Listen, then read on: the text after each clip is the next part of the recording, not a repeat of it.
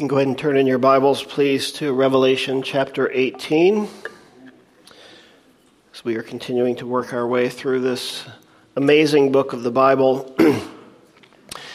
Of course, on this journey, I've had many people tell me that it's interesting that so few churches teach this book of the Bible. But it's so important that we study it, isn't it? We need to study every book, all 66 books, and that's why we do this. We teach expositionally through the Scriptures.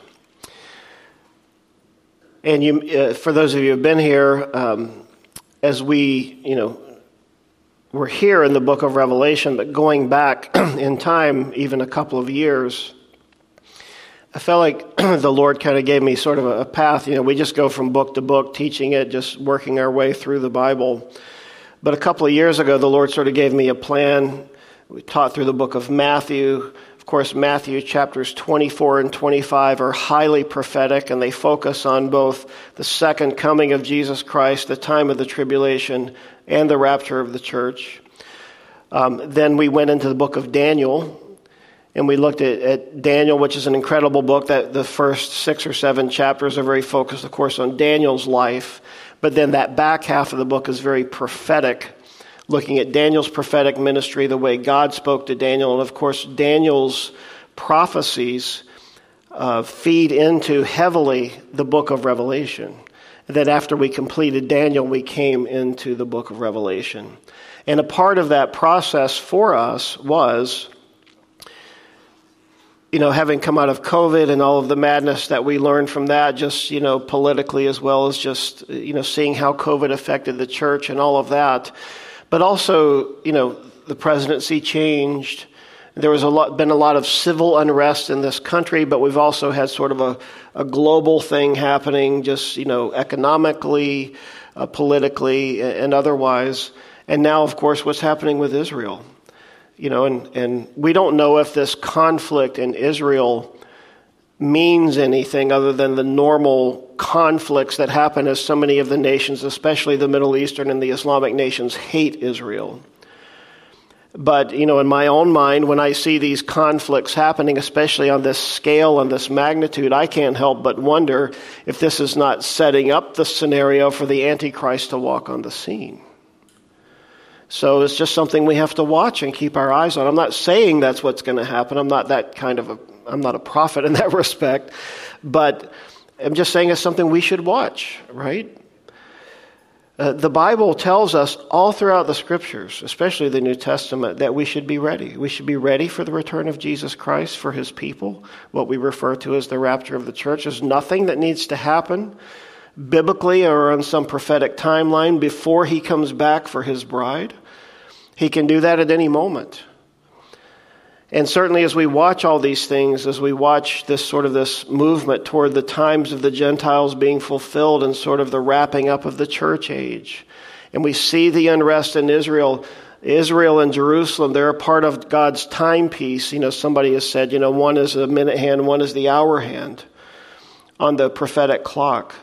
And so, whenever we see something happening in the Middle East, but especially focused on Israel and Jerusalem, we should be looking up, for our redemption is drawing nigh. And that is true with every passing day of our lives. Every passing day, our redemption is getting closer. Not our salvation, but our redemption to go meet Jesus, to be with Him forever and ever. So, don't take the news lightly. Be careful what you watch and listen to. Each news source has its own kind of slant and whatnot. Try to make sure you find as good and as pure a news source as you can as you're listening to and watching these issues take place. So as we get into chapter 18 this morning, let's begin by reading it together to ground ourselves and to understand what we're dealing with here this morning as we talk about Babylon. So chapter 18, it'll be up here on the screen. If you'd like to follow along, you can certainly follow along in your Bible. After these things, I saw another angel coming down from heaven, having great authority, and the earth was illuminated with his glory. And he cried mightily with a loud voice, saying, Babylon the great is fallen, and has become a habitation of demons, a prison for every foul spirit, and a cage for every unclean and hated bird. For all the nations have drunk of the wine of the wrath of her fornication. The kings of the earth have committed fornication with her, and the merchants of the earth have become rich through the abundance of her luxury. And I heard another voice from heaven saying, Come out of her, my people, lest you share in her sins, and lest you receive of her plagues. For her sins have reached to heaven, and God has remembered her iniquities. Render to her just as she rendered to you, and repay her double according to her works in the cup which she has mix for her double. In the measure that she glorified herself and lived luxuriously, in the same measure give her torment and sorrow, for she says in her heart, I sit as queen, and am no widow, and I will not see sorrow. Therefore her plagues will come in one day, death and mourning and famine, and she will be utterly burned with fire, for strong is the Lord God who judges her. And the kings of the earth who committed fornication and lived luxuriously with her will weep and lament for her when they see the smoke of her burning, standing at a distance for fear of her torment, saying, Alas, alas, that great city Babylon, that mighty city! For in 1 hour your judgment is come. And the merchants of the earth will weep and mourn over her, for no one buys their merchandise anymore. Merchandise of gold and silver, precious stones and pearls, fine linen and purple, silk and scarlet, every kind of citron wood, every kind of object of ivory, every kind of object of most precious wood, bronze, iron, marble, and cinnamon and incense, fragrant oil and frankincense, wine and oil, fine flour and wheat, cattle, sheep, horses, chariots, and bodies and souls of men. And the fruit that your soul longed for has gone from you, and all the things which are rich and splendid have gone from you, and you shall find them no more at all. The merchants of these things who became rich by her will stand at a distance for fear of her torment, weeping and wailing, and saying, Alas, alas, that great city that was clothed in fine linen, purple and scarlet, and adorned with gold and precious stones and pearls. For in 1 hour, third time, right? For in 1 hour such great riches came to nothing. And every shipmaster and all who travel by ship, sailors, and as many as trade on the sea, stood at a distance, and cried out when they saw the smoke of her burning, saying, What is this great city? What is like this great city? And they threw dust on their heads and cried out, weeping and wailing, and saying, Alas, alas, that great city, in which all who had ships on the sea became rich by her wealth. For in 1 hour, fourth time, she is made desolate. Rejoice over her, O heaven, and you holy apostles and prophets, for God has avenged you on her. Then a mighty angel took up a stone like a great millstone and threw it into the sea, saying, Thus with violence the great city Babylon shall be thrown down, and shall not be found any more. The sound of harpists, musicians, flutists, and trumpeters shall not be heard in you any more. And no craftsman of any craft shall be found in you any more. And the sound of a millstone shall not be heard in you any more. And the light of a lamp shall not shine in you any more. And the voice of bridegroom and bride shall not be heard in you any more. For your merchants were the great men of the earth, for by your sorcery all the nations were deceived. And in her was found the blood of prophets and saints, and of all who were slain on the earth. Lord, please add your understanding to our reading. Please give us direction. Please help us make sense of this, Lord, as you have poured out all of your judgments at this point, and now you are judging Babylon. Babylon the religious system, and now Babylon the economic system. And Lord, as we look at this is a very heavy and harsh thing that you have done. But you have done it because once for all, finally you've been forced, your hand has been forced, as man has refused to turn to you, as man has refused to repent. And so you do these things, God, not because you delight in them, but because it is necessary for justice and holiness and righteousness. So as we look at these things, Lord, please speak to us. In Jesus' name, amen. These two chapters are probably some of the hardest in the book of Revelation. In fact, one of you mentioned to me after last week's message that this whole section on Babylon is challenging. So let me go back to the slides I shared last week and sort of try to draw some context around what we're dealing with in these two chapters, if you could bring those up, please. So this is the slide that sort of guided us through our whole study. We are at the very end of that red box that says the 7-year tribulation. The next slide, which I finally found, I know you can't read it. I know it's busy. Some of you may want a copy of this. But this is sort of a zoom in to what's been happening during the time of the tribulation. If you see that sort of black house or whatever in the middle, that's the midpoint of the tribulation. On the left is the blue line was when the church was taken out at the beginning of the time of the tribulation. And then those first 7 red bars are the 7 seals. The gray bars are the 7 trumpets that happen all leading up to the midpoint of the time of the tribulation. And I know you can't read all the text on there. And then at the midpoint, of course, is the time when the Antichrist has committed the abomination of desolation. He's gone into the temple. He's declared himself to be God, declared that he must be worshipped. And beginning in chapter 13, roughly, is the time period where the Antichrist has said no one can buy or sell unless they take his mark on their right hands or in their foreheads during that period of time. And for those who would not, namely the saints of God, the people who get saved, who come to Christ during this horrendous time in history, they, of course, cannot buy or sell, meaning they cannot even get food. And, of course, the beast persecutes them through the Antichrist and his false prophet and ends up killing them during that time. And, of course, we've seen several times throughout our study that the blood of the saints and the martyrs of those people who have lost their lives during the time of the tribulation, God is protecting them. And he's now saying, as we saw as part of our reading today, he's finally bringing judgment on the entire world because of the way they've treated his prophets and his saints, not only during the time of the tribulation specifically, but really in a sense for all time, as Christians have been martyred, as they've died for their faith in Jesus.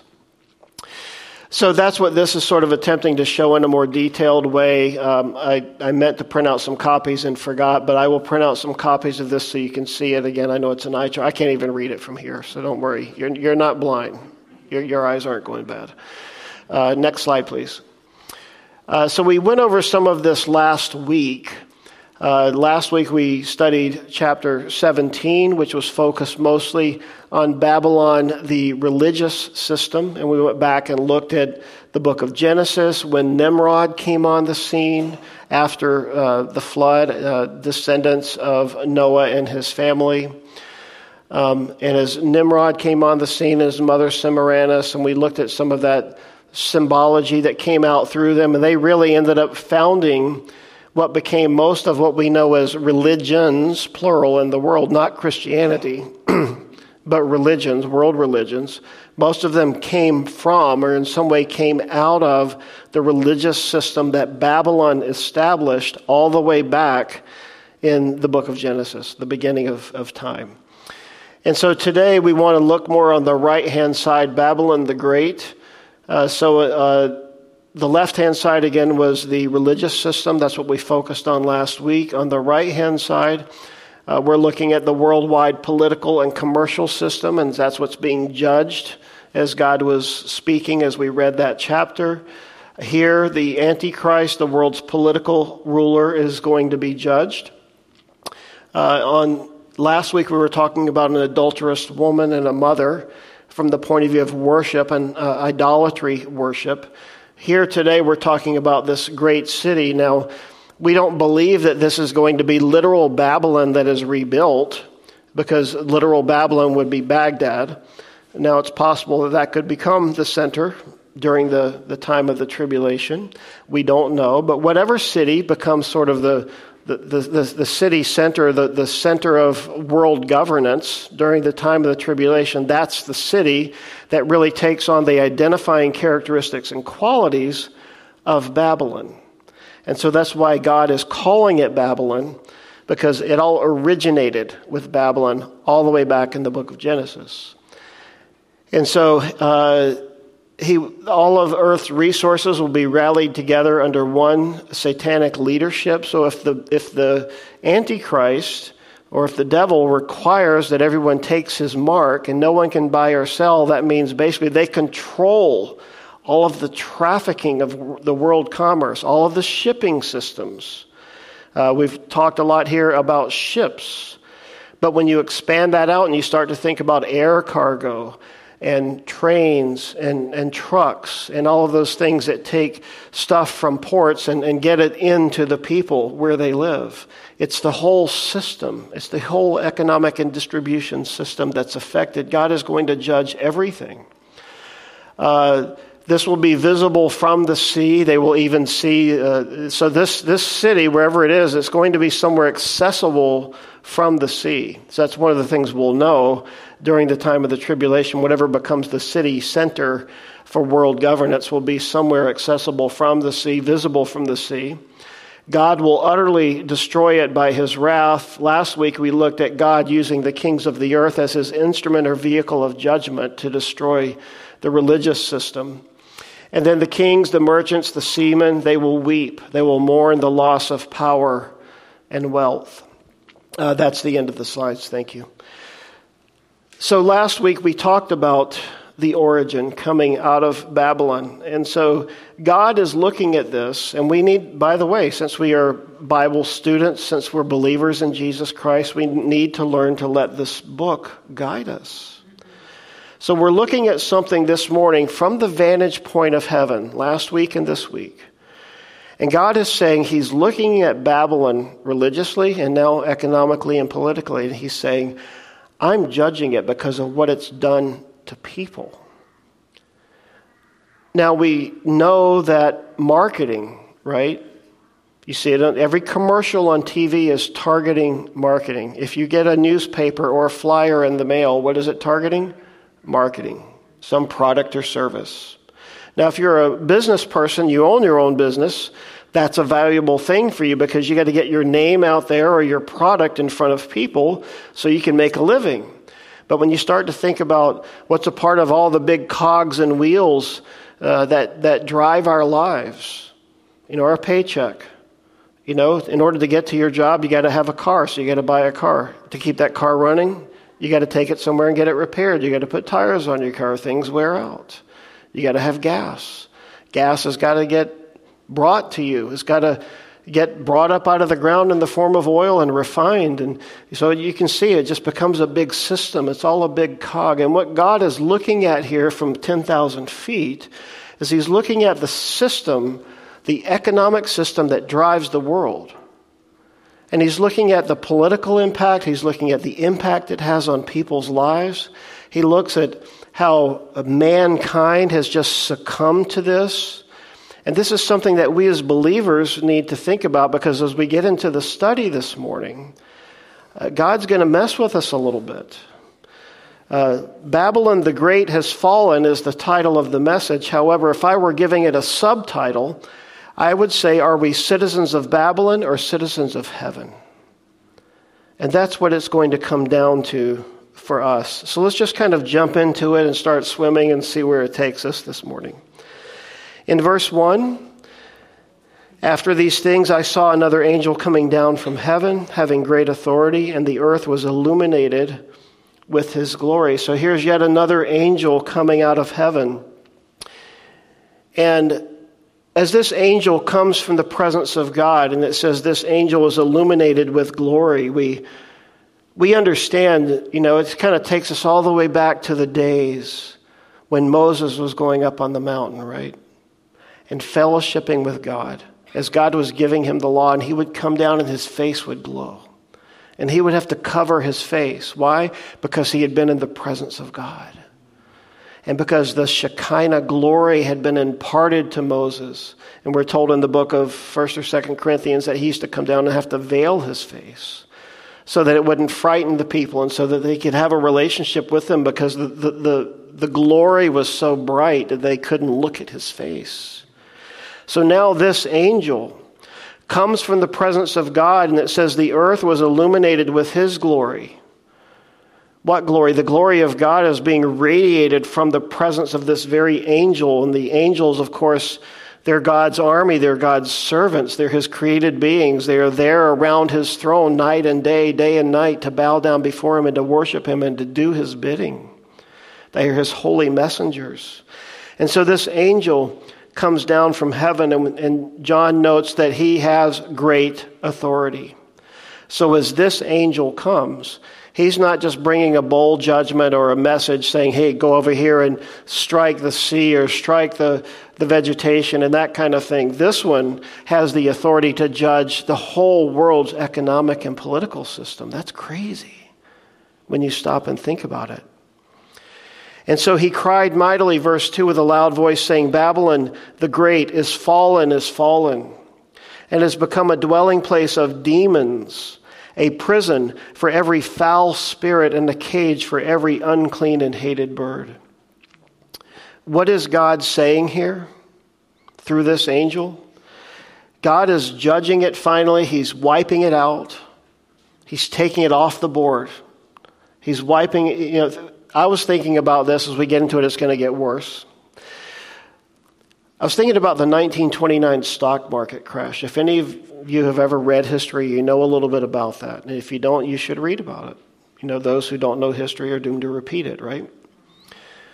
But, conditions after World War I had reached a place where the world banking system, especially in the U.S., failed because people wanted to made a run on money. And back then there weren't, credit cards and all the stuff we have today, all this electronic forms of payment. People just had cash. It was paper money. And so people went to the bank and said, hey, I've got, $10,000 in the bank. I want it. Give it to me. And they're like, well, we can't. Well, why not? Well, we don't have any money. Why? Because banks invest your money.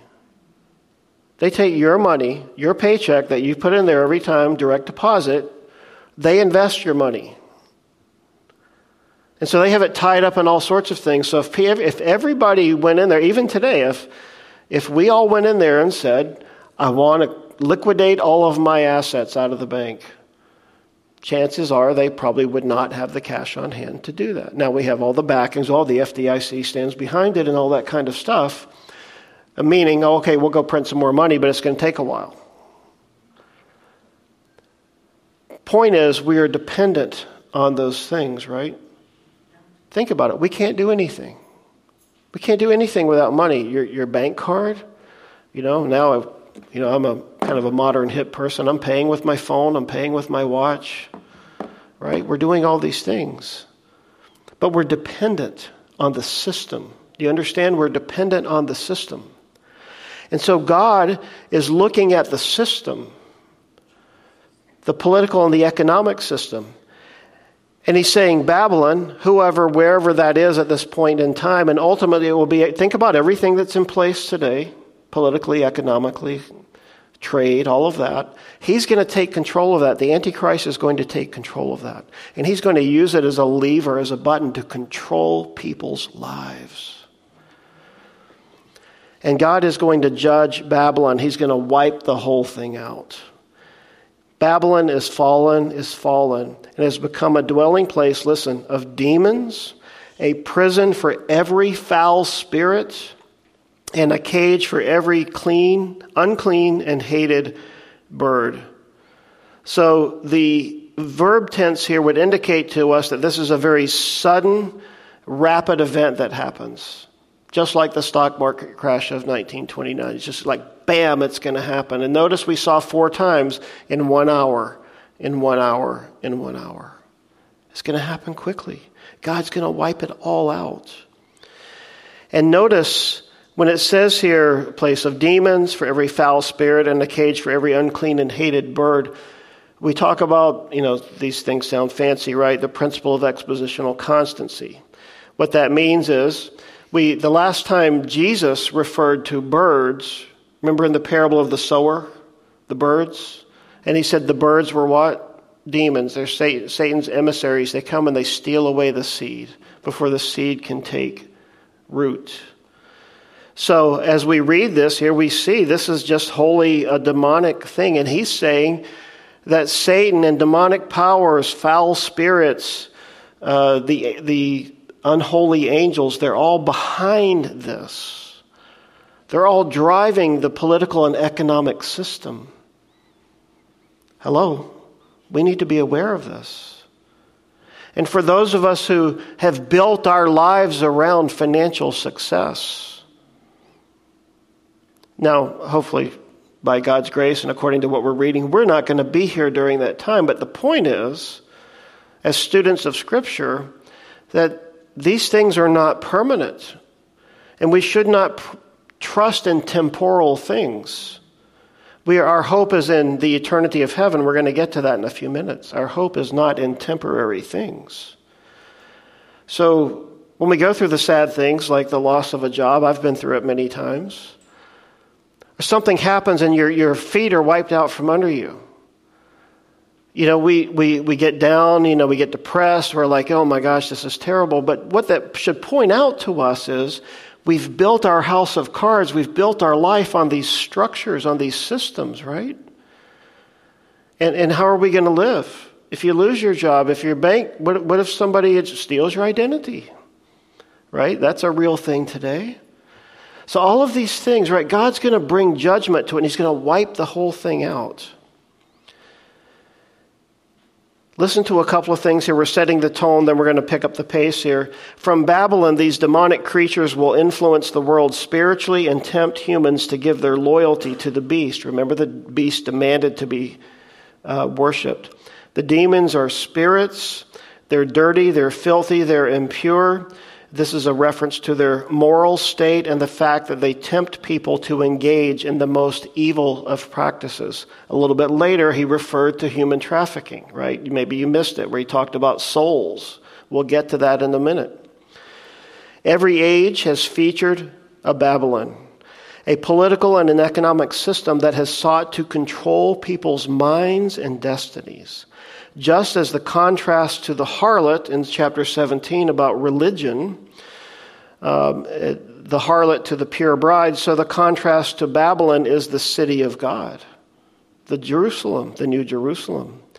The eternal home prepared for the Lamb's wife, the Lamb's bride, chapter 21, that's coming up. Each generation of believers must keep itself pure from the pollution of both the harlot and Babylon. Verse 3, let's move on. For the nations have drunk of the wine of the wrath of her fornication. The nations, the whole earth. The kings of the earth have committed fornication with her. Kings made deals, treaties, pacts. Why? Partly on political power, but mostly because of financial gain. And the merchants of the earth have become rich through the abundance of her luxury. Isn't one of the things everybody complains about today, the compensation packages of top executives of companies? This is what he's talking about here. So this judgment comes because the Babylonian system has polluted the whole world.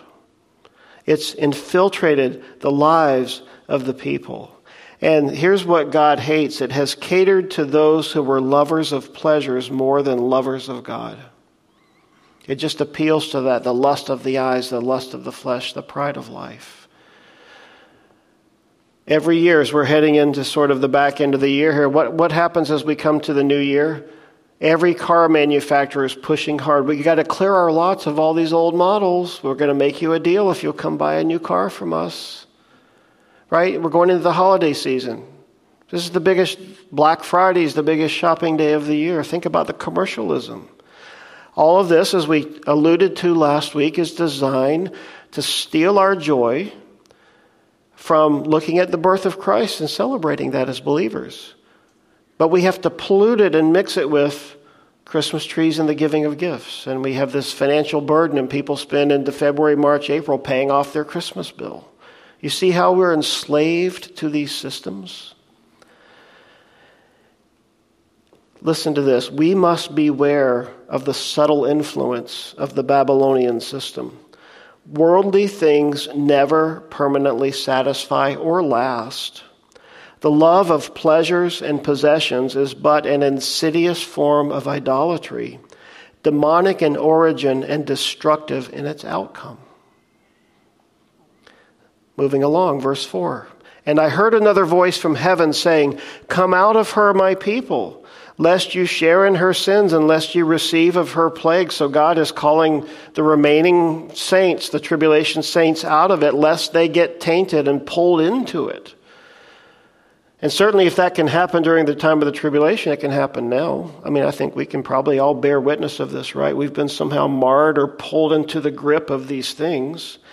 And he says here, verse 5, "For her sins," Babylon's sins, "have reached to heaven." Now, when your sins reach heaven, when they get before the throne of God and God takes notice, that's pretty bad, right? It's like, "Lord, I stubbed my toe, I said a bad word, forgive me." But when your sins are like, God's like, "Whoa, this is front page news in heaven," you're in a bad place, right? Her sins have reached heaven, and God has remembered her iniquities. One commentator said this: "It's inconceivable that a child of God could be a part of religious Babylon, though elements may creep in. But commercial Babylon, with its materialistic lure, is a constant threat to be guarded against." Here's a few things to think about. Isaiah 52:11, "Depart, depart, go out from there, touch no unclean thing. Go out from her, be clean, you who bear the vessels of the Lord." Jeremiah chapter 50, "Flee from the midst of Babylon, and everyone save his life." Jeremiah 51, "My people go out of the midst of her, and let everyone deliver himself from the fierce anger of the Lord." 2 Corinthians chapter 6, "Do not be unequally yoked together with unbelievers. For what fellowship has righteousness with lawlessness?" And then he goes on to say in Ephesians 5, "And have no fellowship with the unfruitful works of darkness, but rather expose them." These are things God's word tells us very clearly to stay away from. But these are the things that so subtly creep into our lives because of our unfortunate dependency upon our jobs and our paychecks and all of those things to sustain life. And it's hard sometimes when we're drinking the Kool-Aid, so to speak, to not become affected by it. It's like drinking an alcoholic drink. How much can you drink before you start to feel it? It's hard to stop it, right? You might have one and be unaffected, but 2, 3, 4, you're gone at that point. Now you just want more. It's like a drug. Verse 6, "Render to her just as she rendered to you, and repay her double according to her works. In the cup which she has mixed double for her." So this is God just saying, the way you've treated people, now I'm going to treat you, Babylon. I'm going to judge you, even double. "In the measure that she glorified herself and lived luxuriously, in the same measure give her torment and sorrow, for she says in her heart, I sit as queen and am no widow, and I will not see sorrow." So this is sort of like the manifest destiny, right? Nothing negative is going to happen to me. Why? Because I'm wealthy. I've built a wall of money around myself and power. Babylon's worship of pleasures and luxury, to live deliciously, as other translations have said, is to live proudly in luxury while others go without. Now, we know this happens. This is a part of our world, sadly. But when you watch our politicians in Washington just focusing on our country, this is a big lie, isn't it? Because they all want to have a policy and we're for the people and all that, right? But they live in gated communities. Nobody lives where the people live. They're like, well, I don't want to live there, right? That's dangerous.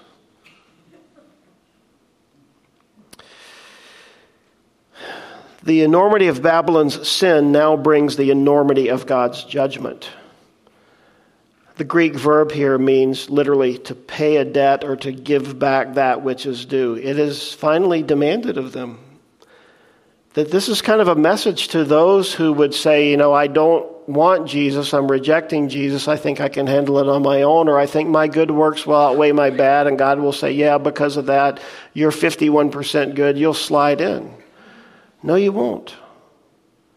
It's only by the blood of Jesus Christ. That's it. There is no other name under heaven by which we must be saved. Jesus declared exclusively, I am the way, the truth, and the life. There is no way to be saved except through him. Our investment has to be in heaven, not in this world. Therefore, verse 8, her plagues will come in one day, death and mourning and famine, and she will be utterly burned with fire, for strong is the Lord God who judges her. In other words, no one can stand against the Lord. When God says it, it's going to happen. Verse 9, the kings of the earth who committed fornication and lived luxuriously with her will weep and lament for her when they see the smoke of her burning. Of course they will. Their life, everything's just been taken from them. Their power, their money, their homes, it's all been judged by God. Standing at a distance for fear of her torment, saying, alas, alas, that great city Babylon, that mighty city, for in 1 hour your judgment has come.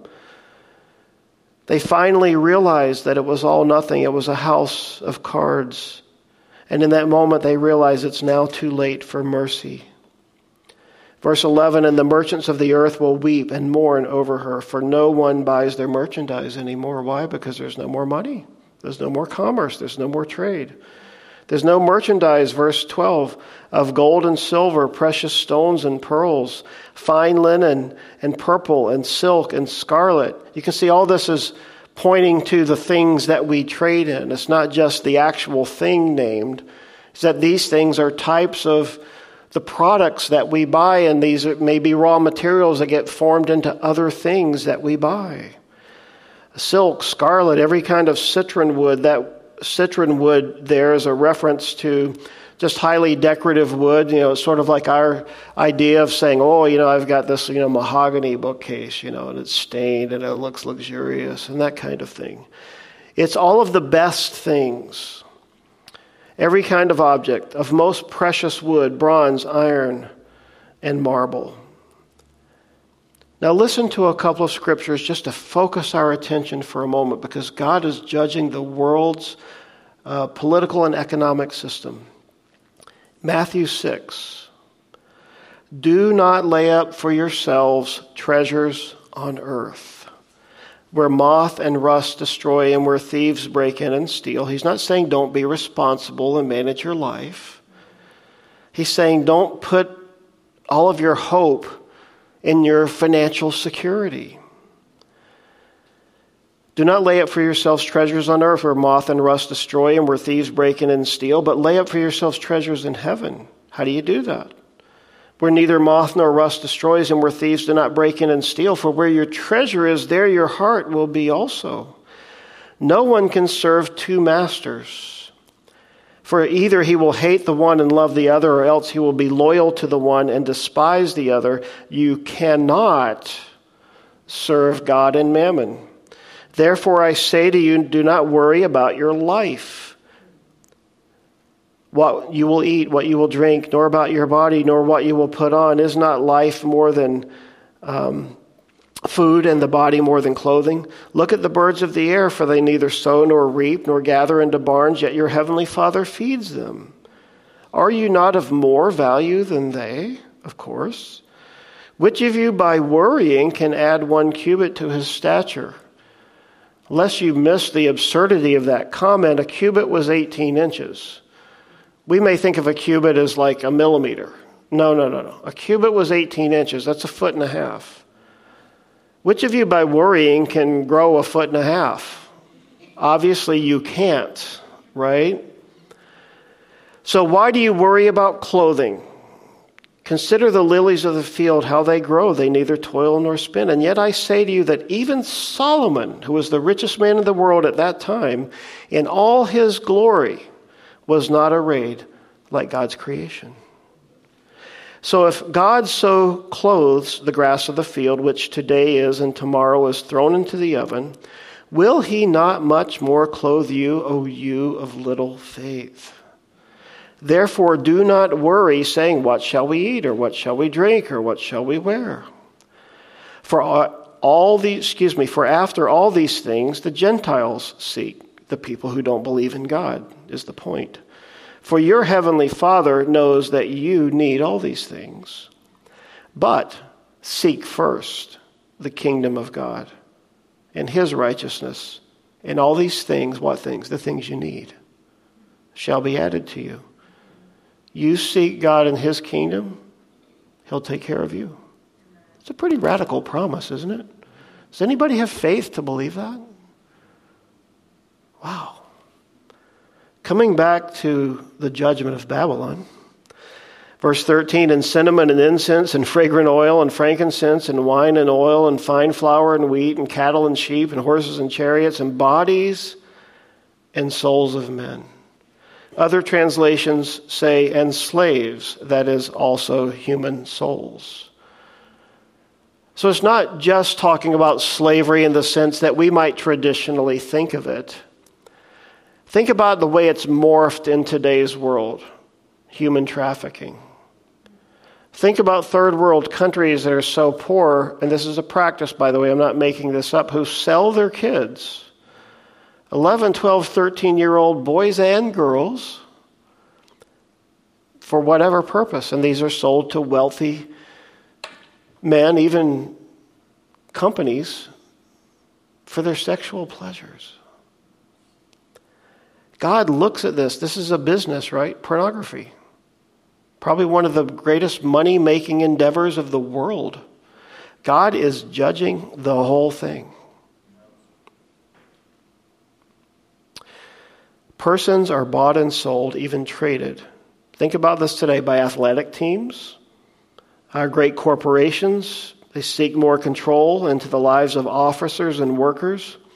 As people become more enslaved to luxury with more bills to pay, they find themselves unable to break loose from the system. I happen to have a friend who is an officer in a company. I try not to give away too much. But he sits on he's an executive. He's one of the, you got CEO, CFO, COO, all those guys, right? He's one of those guys. His particular company requires him not only to have an annual physical, but to have 2 annual physicals. They require him, as long as he's an officer, to go to the gym every day and work out. And, of course, they monitor his blood work for his cholesterol and all of that. So why? Because they're protecting their asset.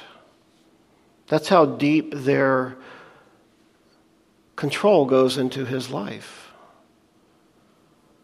Right? So they're like, we'll continue to give you this absurd blessing of wealth and whatnot and power as long as you live this way, because we want to protect our asset that we're investing in.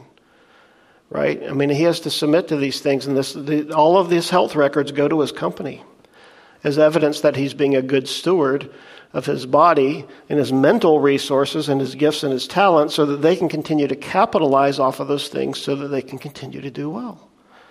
Maybe you didn't realize that companies do that. The fruit that your soul longed, verse 14, has gone from you. And all the things which are rich and splendid have gone from you, and you shall find them no more at all. Let me throw in a little exhortation and encouragement here. Romans chapter 12.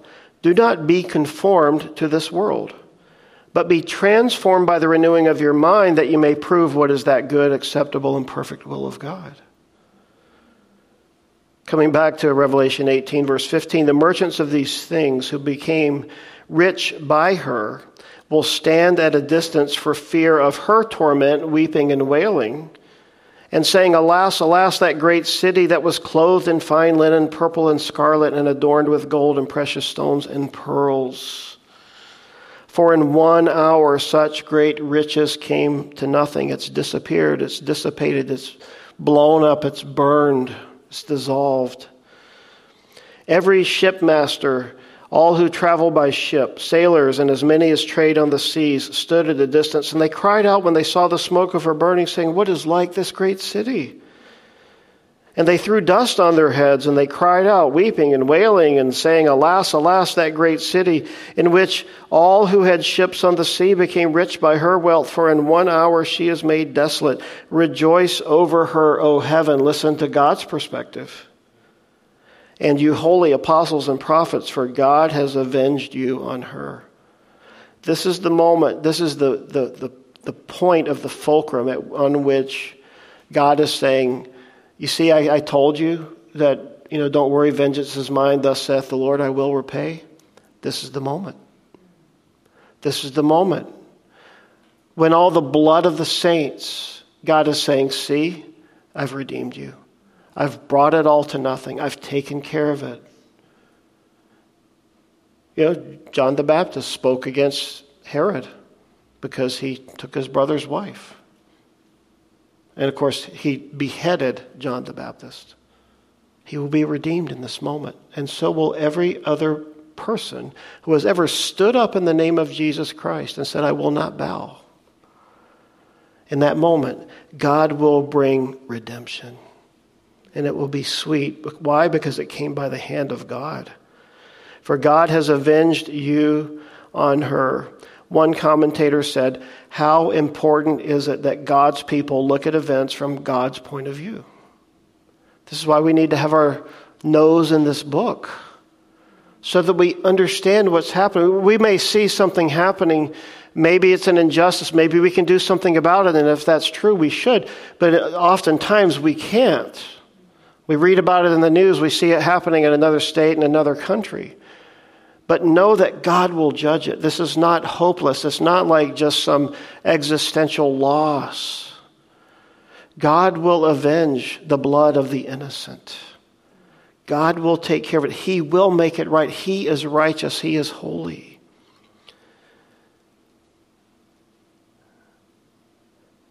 Rejoice over her, O heaven, and you holy apostles and prophets. This isn't saying that as believers we should gloat over people when the judgment of God comes upon them.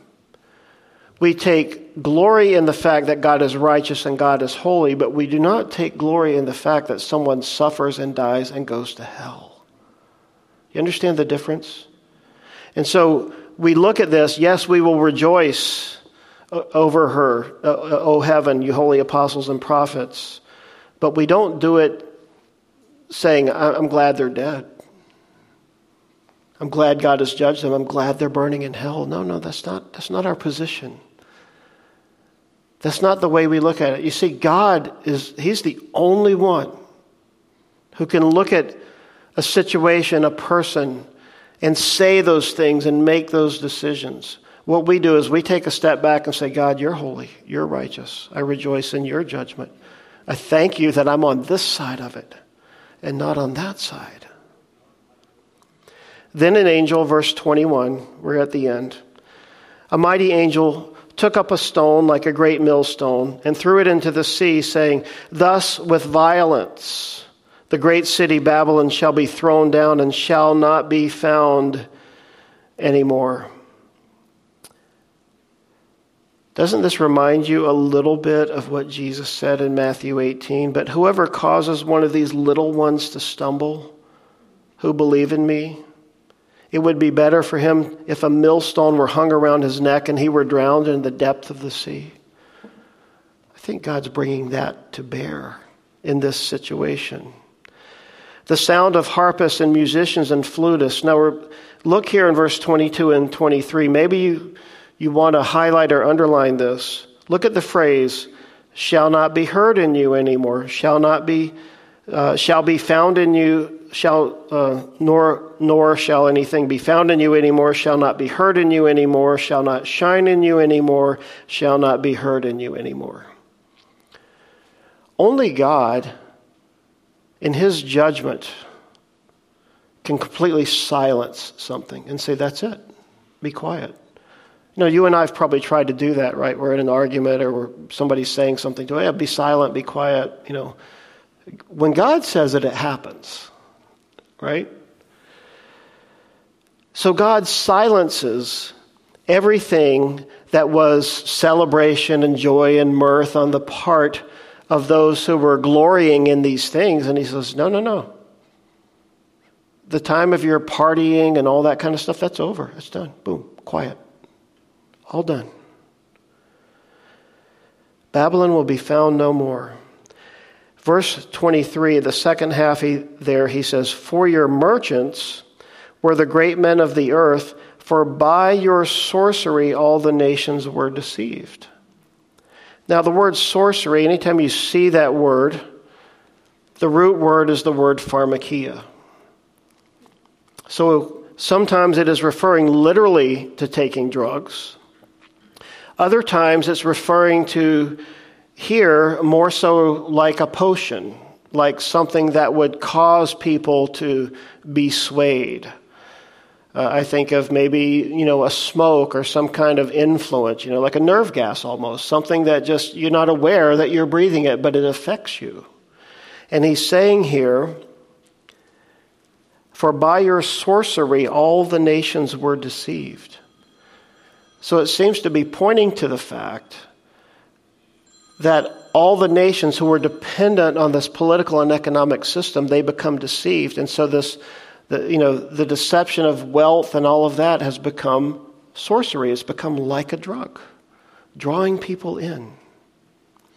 In verse 24, and in her was found the blood of prophets and saints and of all who were slain on the earth. And this is what really drove God. All these other things we've looked at, they drove God to judgment. But the fact that religious Babylon as well as political and economic Babylon and its system has taken the lives of prophets and saints, that the blood of prophets and saints were even spilt. All those things Jesus said to us in the Sermon on the Mount and in the Gospels, hey, people will hate you because of my name's sake. And they will put you on trial. They'll bring you before kings and they will kill you. But know that it's not you that they hate, it's me that they hate. In other words, it's God that they hate. God is saying, all of the people who, in a sense, innocently died for my name's sake, this is why I'm judging them. That's a big part of it. Because what is he saying here? The world has rejected God. Paul says in Colossians, Christ in you, the hope of glory. He says, you're the light of the world. Your light should not be hidden under a basket. You are the salt of the earth. Don't think for a second, don't believe the lie of Satan that you and I, as believers in Jesus Christ, don't make a difference. We do. Your very presence makes a difference. If the Holy Spirit is in you, and he is if you're a believer, then you have light. You have hope. Okay, maybe you're not the most outspoken person in the world. But let me just say something from this point forward, because I believe the days are getting shorter for us folks. Ask him, ask the Lord, God, do something, well something up within me. Cause me to be your servant. Cause me to be light. Cause me to be salt. Cause me to be hope in this world. This world is desperate. It's dying. As you go out there and you you're in the world, you're in the pharmacy, the supermarket. Don't you see people rushing around? They're stressed out. You know, I've seen moms there with a piece of paper and they're writing down the prices and they're adding up. I mean, because they don't have the money. They're on a very limited budget. I see this. Open your eyes and look around you. People need Jesus. The world needs Jesus. And all of this stuff in Babylon is in stark contrast to who we are. I'm not living for the next paycheck. My hope isn't in the things of this earth. Anything that can burn, it's no good. It has no eternal significance. You understand that? It's all going to burn. And one day, we're going to be with God in heaven. And then we'll truly understand what matters. You know, sometimes when you are walking with someone through tragedy and through death, they're like, you know what, I found out what really matters. It's your family. Now, your family does matter, absolutely. What really matters is when you stand before God. Do you know Christ? Have you been bought by the blood of the Lamb? Is your name written in the Lamb's book of life? That's what matters. Not how much money you made. Not how good you were at investing. Not what kind of car you drove. Not how well you provided for your family. That's all good stuff. What matters is, am I in Christ? Am I righteous before the God of heaven? Am I his servant? Am I his witness? Am I his son or daughter? That's what matters. Your identity in Christ is what matters, not your identity in Babylon.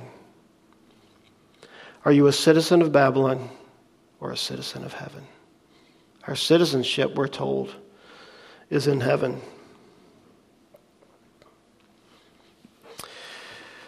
God, you love us so much, and you tell us these things so that we will turn our hearts toward you. And for us as your people, as your church, as we study these things, yes, they may be sort of hard to understand, but they all speak of the fact that there's only one thing that matters. And on that we need to understand it, Lord, on that great day when a person stands before the throne of God. Will that person stand there of their own merit? Or will they be in Christ? And God, what we want is to be in Christ. That's what we desire. Paul even said, speaking of our ministry, this ministry of reconciliation, he said that we desire to present every person, every man complete in Christ. Lord, that's the job of everyone. The Great Commission is the job of everyone. And so, Lord, help us. Fill us with your love. Fill us with your Spirit. And Lord, today, if there's anyone listening here online or even in this room who's never put their hope and their faith and their trust in you, if they've never believed in Jesus, then let this be the moment where they just simply reach out to you in faith and say, Lord, save me. I'm sinking. I'm dying. Lord, I need you.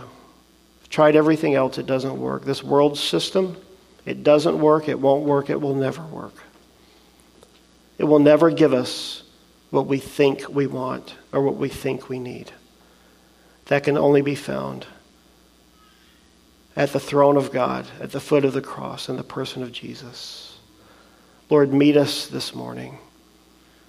Speak to us. Lord, thank you for the gift of your Son, Jesus Christ. We love you and we bless you in his holy and his righteous name. Amen.